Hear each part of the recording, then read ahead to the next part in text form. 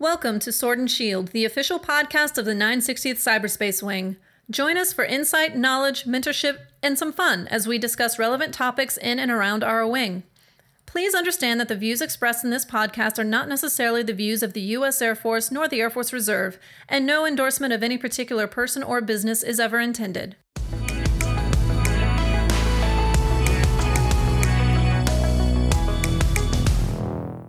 Good day, Gladiators. Thank you for listening to another episode of the Sword and Shield podcast. It's Francis Martinez, Director of Psychological Health for the 960th Cyberspace Wing, here with a guest, retired Chief Master Sergeant Todd Simmons. Welcome, Chief. Thank you for joining us today. Hey, good morning. Hey, I really appreciate the invite, and definitely happy to be out here and share some time with you and the team. Absolutely. I'm really excited to have you a part of this podcast. And, we're always talking about resiliency. I heard your story at the Department of the Air Force resiliency workshop, and I really wanted your story to be shared across our wing. When we talk about, mental health, suicide, resiliency, you encompass all of that and how you overcame all of your challenges. And I want people to know that, you can always come out of the other side, and it doesn't always have a negative impact. And that's the stigma within the military. That's, what we're trying to demystify right now. Absolutely. And I appreciate you guys' efforts in this, because it's about communication, right? It's about breaking down those artificial barriers that we have to thinking that there is not help, there's not people out there who are willing to lend a hand. So I am excited to be here today, and definitely excited to be part of keeping the conversation going. Yeah, absolutely. So why don't you tell us a little bit about your background? I know that we just talked a little bit, and then you said you're very happy being retired. So if you want to talk a little bit about your military career, and then what you're doing today. Oh, awesome. Yeah. So, I joined the Air Force in 1994. So came in as a security forces defender, spent 20 years as a defender. And I'm an honest person, just like a lot of our airmen, a lot of our civilians, a lot of our officers out there. You come in, you're young, you're not sure what you want to do. And honestly, being a defender wasn't it. And but I became a security force defender, and I absolutely fell in love with the career field. And I spent 20 years as a cop, and then I became the command chief at Edwardson, ultimately command chief at Air University up at Maxwell, where I retired 25 and a half years in service. Happily retired, married with 2 kids, met my wife as an A1C, and we got married 120 days later, and two beautiful daughters at 24 and 19, and retired. And I live in the DC area where I started my own leadership development company, where we do everything from resiliency training to leadership training to certifications, and it's just discovering myself after 25 years in the military, starting as an 18-year-old kid. So this last 18 months has been a journey of self-discovery, a lot of golfing, Top Golf membership that I go to every other day, a lot of just, those friendships that, you thought you didn't have time for, and things you didn't have time for, just being honored, blessed to have the opportunity to still be in a position to now give back to my community and just give back to my family and friends, and be Todd Simmons, more importantly. Discover who Todd Simmons is instead of Chief, which was my first name for about 7 years. So happy to be here. Well, it's always difficult. I know my husband just retired in February after 20 years of service in the Air Force. And so it's always difficult, that transition phase, right? And I know you're 18 months post retirement, but how did you, start that self-discovery, and what did that look like for you? Man, it looked, I will tell you, it looked very beautiful and very ugly at the same time. And I'm just very honest, right? Because, coming in as an 18-year-old kid, and I know we'll get into it, and facing a lot of the challenges I had, early in my career and middle in my career, toward the end of my career, and overcoming a lot of those things, it was, I kind of, stepped away from the Air Force and I had a plan. I think I had a pretty solid plan, and most of us do. But you cannot plan for not being who you were for 25 years and what that's going to feel like because you've never done it. So I will tell you, it was about 3 or 4 months of some very tough self-discovery of, who am I? What am I? What am I really not going to do, like for jobs or, for finances or anything? But, what am I going to do to make myself feel fulfilled and to feel like I have a purpose every day? What am I, And I took a couple of months, and I will tell you, the same networks and the same methods that got me through some of my earliest challenges in the military, overcoming, all kinds of stuff, is what I reverted back to for the self-discovery journey. I reverted back to the friends, the trusted relationships, old commanders, old first sergeants, people who now were retired, and just really went and hung out and became who I was, grew my beard and just hung out in the backyard and let life just come at me and not just try to run toward it. And I tell you, it just was a great thing to try to do and take some time for yourself. And I joked about the Topgolf membership, but it was one of the greatest things I did. I went and got a Topgolf membership next to my house, and I spent about 5 or 6 hours at Topgolf, about 4 days a week. And I just hung out and hit golf balls and just invited friends over who could come over. So it just was about giving, and I say these 2 words, and I end with giving yourself the grace and the space to discover who you are. And that was the success that I had. Is I gave myself the grace to be like, I'm not going to have the answers. I'm not going to figure this out. And I gave myself in the time frame that I want to, and I gave myself the space to allow it to happen, just mature naturally. Well, that's one of my goals, is to learn how to golf. So if I'm ever in the DC area, we'll have to get together, and then you can take me to Topgolf and show me a little bit about golfing there. Absolutely. It is so rewarding if you're an outside person, but it's definitely a really expensive sport to be in. Oh, I hear that. And so I know you had some very difficult challenges in the beginning. And one of your stories that really, touched my heart was the phone booth story.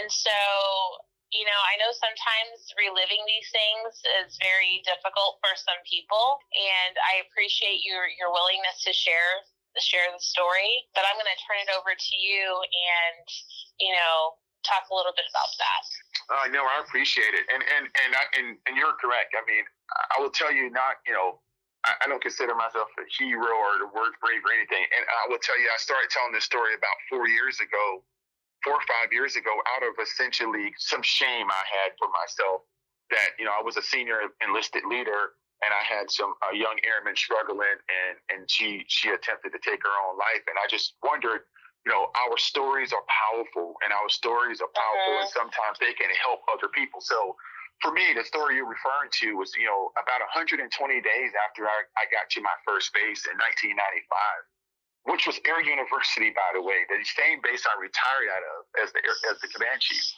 So, oh, wow. So I got to my first base at Air University, a brand new Airman Basic. And the first 120 days, I got there, and I loved the Air Force. I was a bushy, not to make the story long, but I was a very motivated airman. I showed up to my base, and I loved everything about the opportunity to be an airman in the United States Air Force. And within 120 days, I found myself in a place that I never ever. I found myself in a place that I could not imagine. And I went from a bright-eyed airman to 120 days to about 2 consecutive days sitting on a security forces post with a rifle in my mouth. And the first day, trying to rehearse how I was going to take my life. And the second day, I rehearsed how I was going to take my life with a round in the chamber, with the weapon on fire, with my finger on the trigger, and actually don't know how, and trying to really figure out how I was going to do this. And I remember that day because I jumped out of the vehicle that day and I ended up walking around an Air Force Reserve C-130, and I was crying and I just did not know what to do. And the next day, I ended up, back then we didn't have any cell phones. So the next day I was in my dorm room and I decided to go downstairs and call the one person at the time I trusted and had a relationship with, which was my mom. And I called and I told her, I'm going to take my life if you don't come get me. I got to get out of here. I was having some bad issues in my squadron. I felt trapped. I felt like I had no one to turn to. And I told her I was going to take my life. And my mom, I put her through a lot, and she didn't know what to do. My mom never left 3 states. She didn't even know how to come get me or anything. So I'm crying. I'm tearing this phone booth up, and I ended up tearing all the glass out of this phone booth. And I still have cuts where I've covered, some with a tattoo, but I have, I tore the glass out of this phone booth because I was so distraught. I couldn't pull the phone booth open where the simple pull to get out. I was pushing the door, so I broke the glass. I cut my arms up trying to get out. I just totally, just was in another state. And I would tell you that, in that moment, my first sergeant was doing a dorm walkthrough. And my first sergeant pulled me out of the phone booth, essentially, and said, how can I help you? Important words that I use to this day, and I repeat those words over and over and over and over again in any leadership job I've ever had. How can I help? He didn't yell, he didn't scream, he didn't cuss, he didn't go for the disciplinary rap. He said, how can I help? And, in that story, in that story, it was about that moment, but it was about the care that and the grace and the space that first sergeant gave me and my leadership gave me. And I ended up, going to the chaplain. I ended up becoming, and a chaplain at that point became something that for the next 20 years of my career, became somewhere where I found probably 90% of where I got my help. But he got me back on track and he gave me the opportunity. But, that story resonates, to me because that's just a fraction of the story, for time. But, where I go back to that phone booth story is that there are people out there who are just looking for someone to say, how can I help? And to do it with sincere, heartfelt, genuine outreach. And I think we all have that. I think we all want to help, but it starts, not when someone is in the phone booth at that final moment. It starts every day with compassion. It starts every day with empathy. It starts every day with just saying, how are you doing? How can I help? So, that story to me, I can tell that story in about 50 different ways. And I know for the sake of time, we can't have the 2-hour version. But I tell you, it's definitely something that I think about every day. And that phone booth is something that's not there anymore. But as I came back 21 years later to Air University to be the command chief, I drove past the spot every day to work where I tried to take my life every day. And I will tell you, that was such a powerful moment. Yeah. Yeah. What did that bring up for you?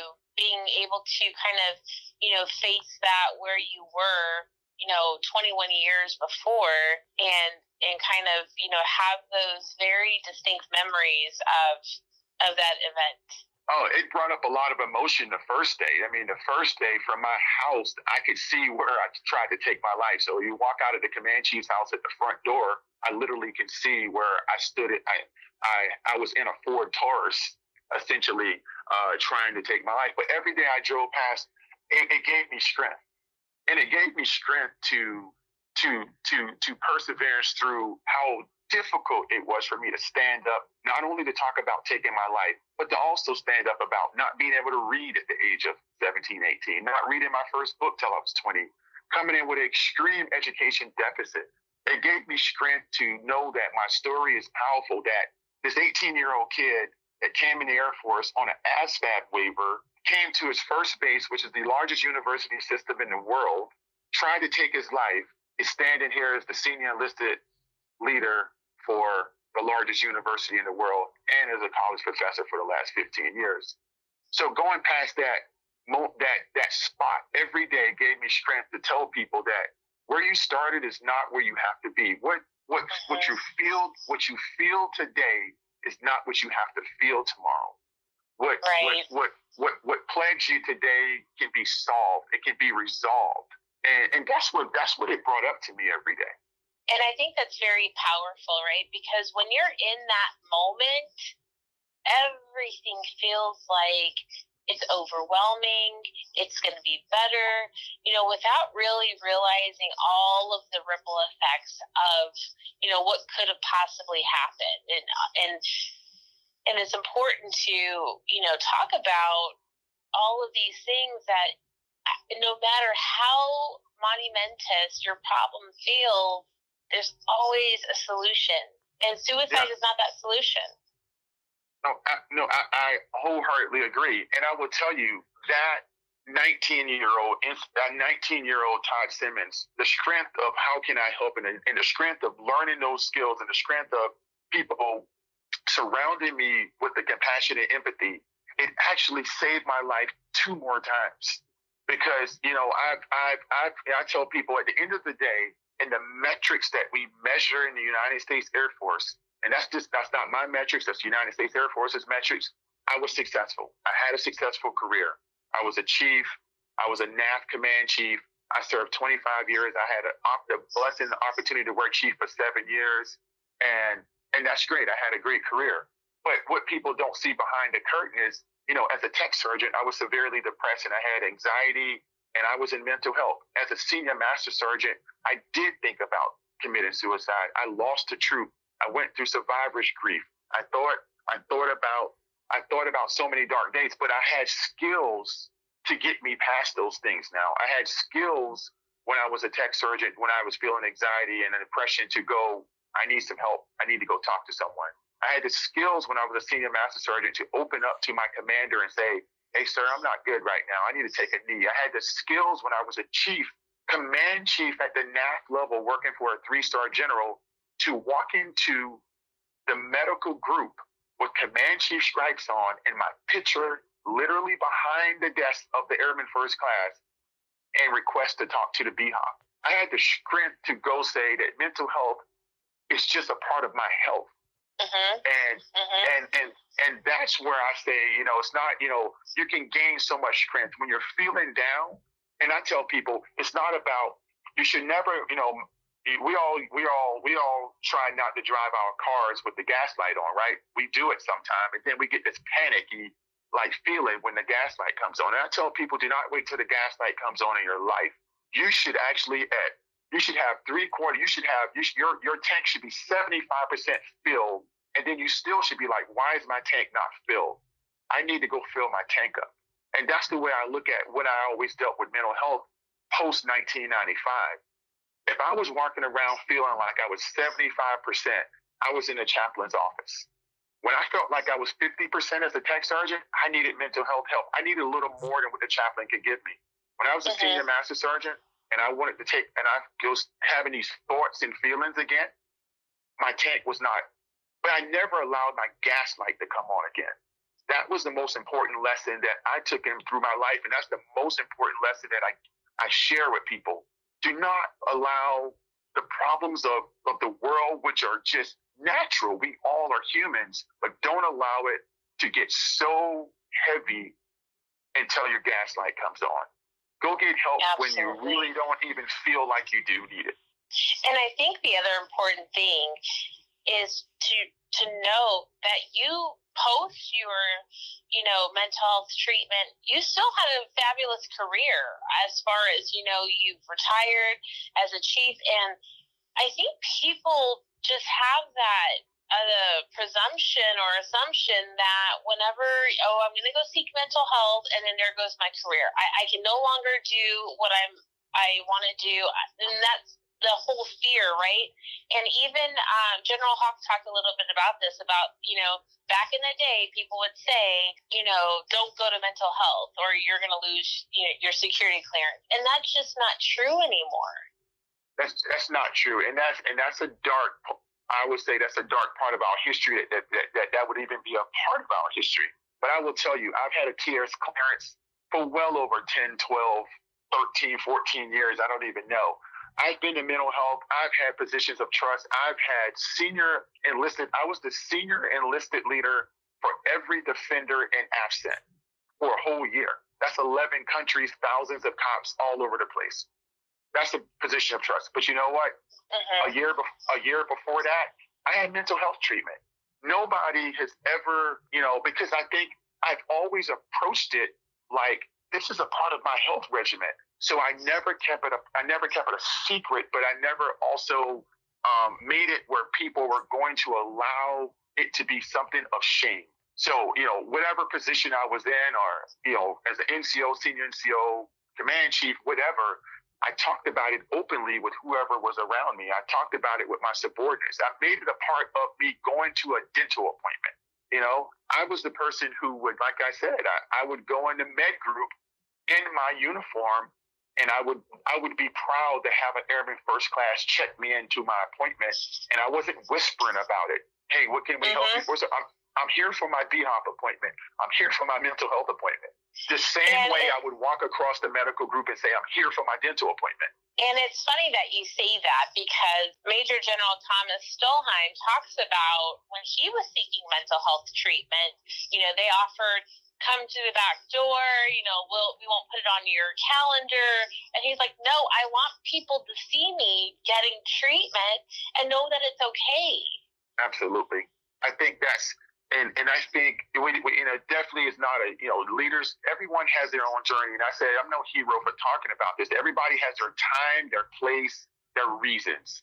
But I do think that one of the solutions, it's not going to be a program. It's not going to be anything. It's what you're doing right now, a grassroots conversation at the tactical level. We're going to have a conversation in our wing. We're going to normalize this. We're just going to talk about it. And in regards to what the subject matter is, we're going to get after tough conversations, because tough conversations become normalized, and normalized conversations become a part of a culture. And and I think that's what we have to be as a society with mental health, and especially as a DOD, and especially as an Air Force family and community, is we have to normalize the conversation that I will tell you right now, because I've talked, you have no idea the hundreds of people, very successful, have great careers in the Air Force, who have IM'd me, I've talked to in private, and who I've seen come out in public, and because that's what they chose to do, to talk about their own journey. That this is who we are. There's nothing off. There's nothing broken. There's nothing wrong with you. This is being a human being on Earth. That we will go through things. We will need, just like we will need to get our tooth cavity filled. We will need to get our leg mended. We will need to go get things done. This is just another part of self-care. This is another part of healthcare. This is another part of just living. So that's where we need to get it. For just as just a normalized day, I'm going to go fill my tank with this part of my life. Absolutely, Chief. And you talked about how you came a long way from not being able to read and write, and then now you have your own book out, right? Why Not Me?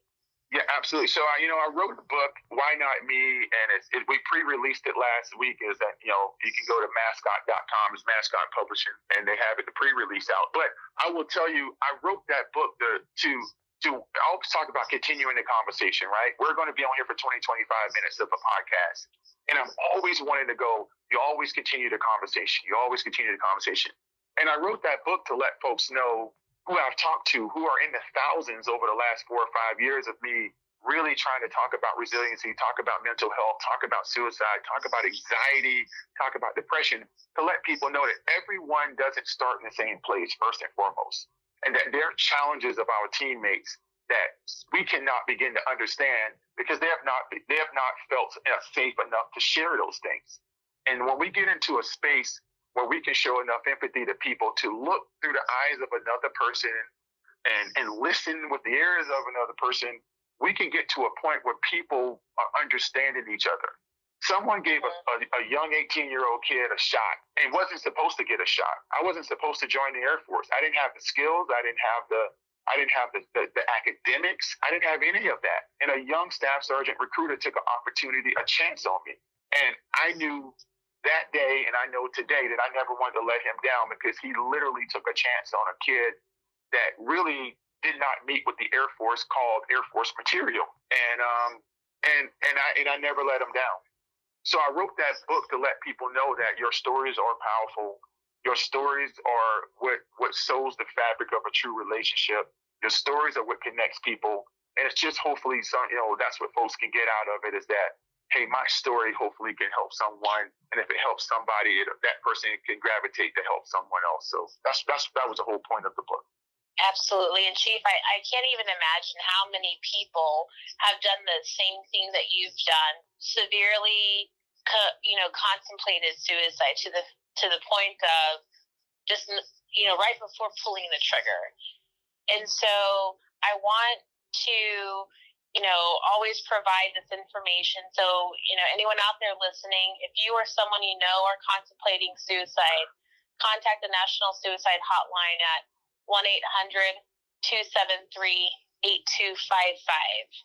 Chief, again, thank you so much for joining us today and sharing your story. I know it's always difficult reliving and retelling the stories, but I really appreciate you joining us today. No, thank you, and thank you to the team and anybody who wants to reach out. I keep the conversation going. Like I said, you can always find me at todd.simmons@courageouslead.com. todd.simmons@courageouslead.com. I'm willing to always continue the conversation for those who want to continue it. So thank you for what you're doing and what the team is doing, and I appreciate you. Absolutely, and congratulations on your retirement, your golf career now, and most of all, congratulations on your book, and I look forward to reading it. All right, thank you. Gladiators out.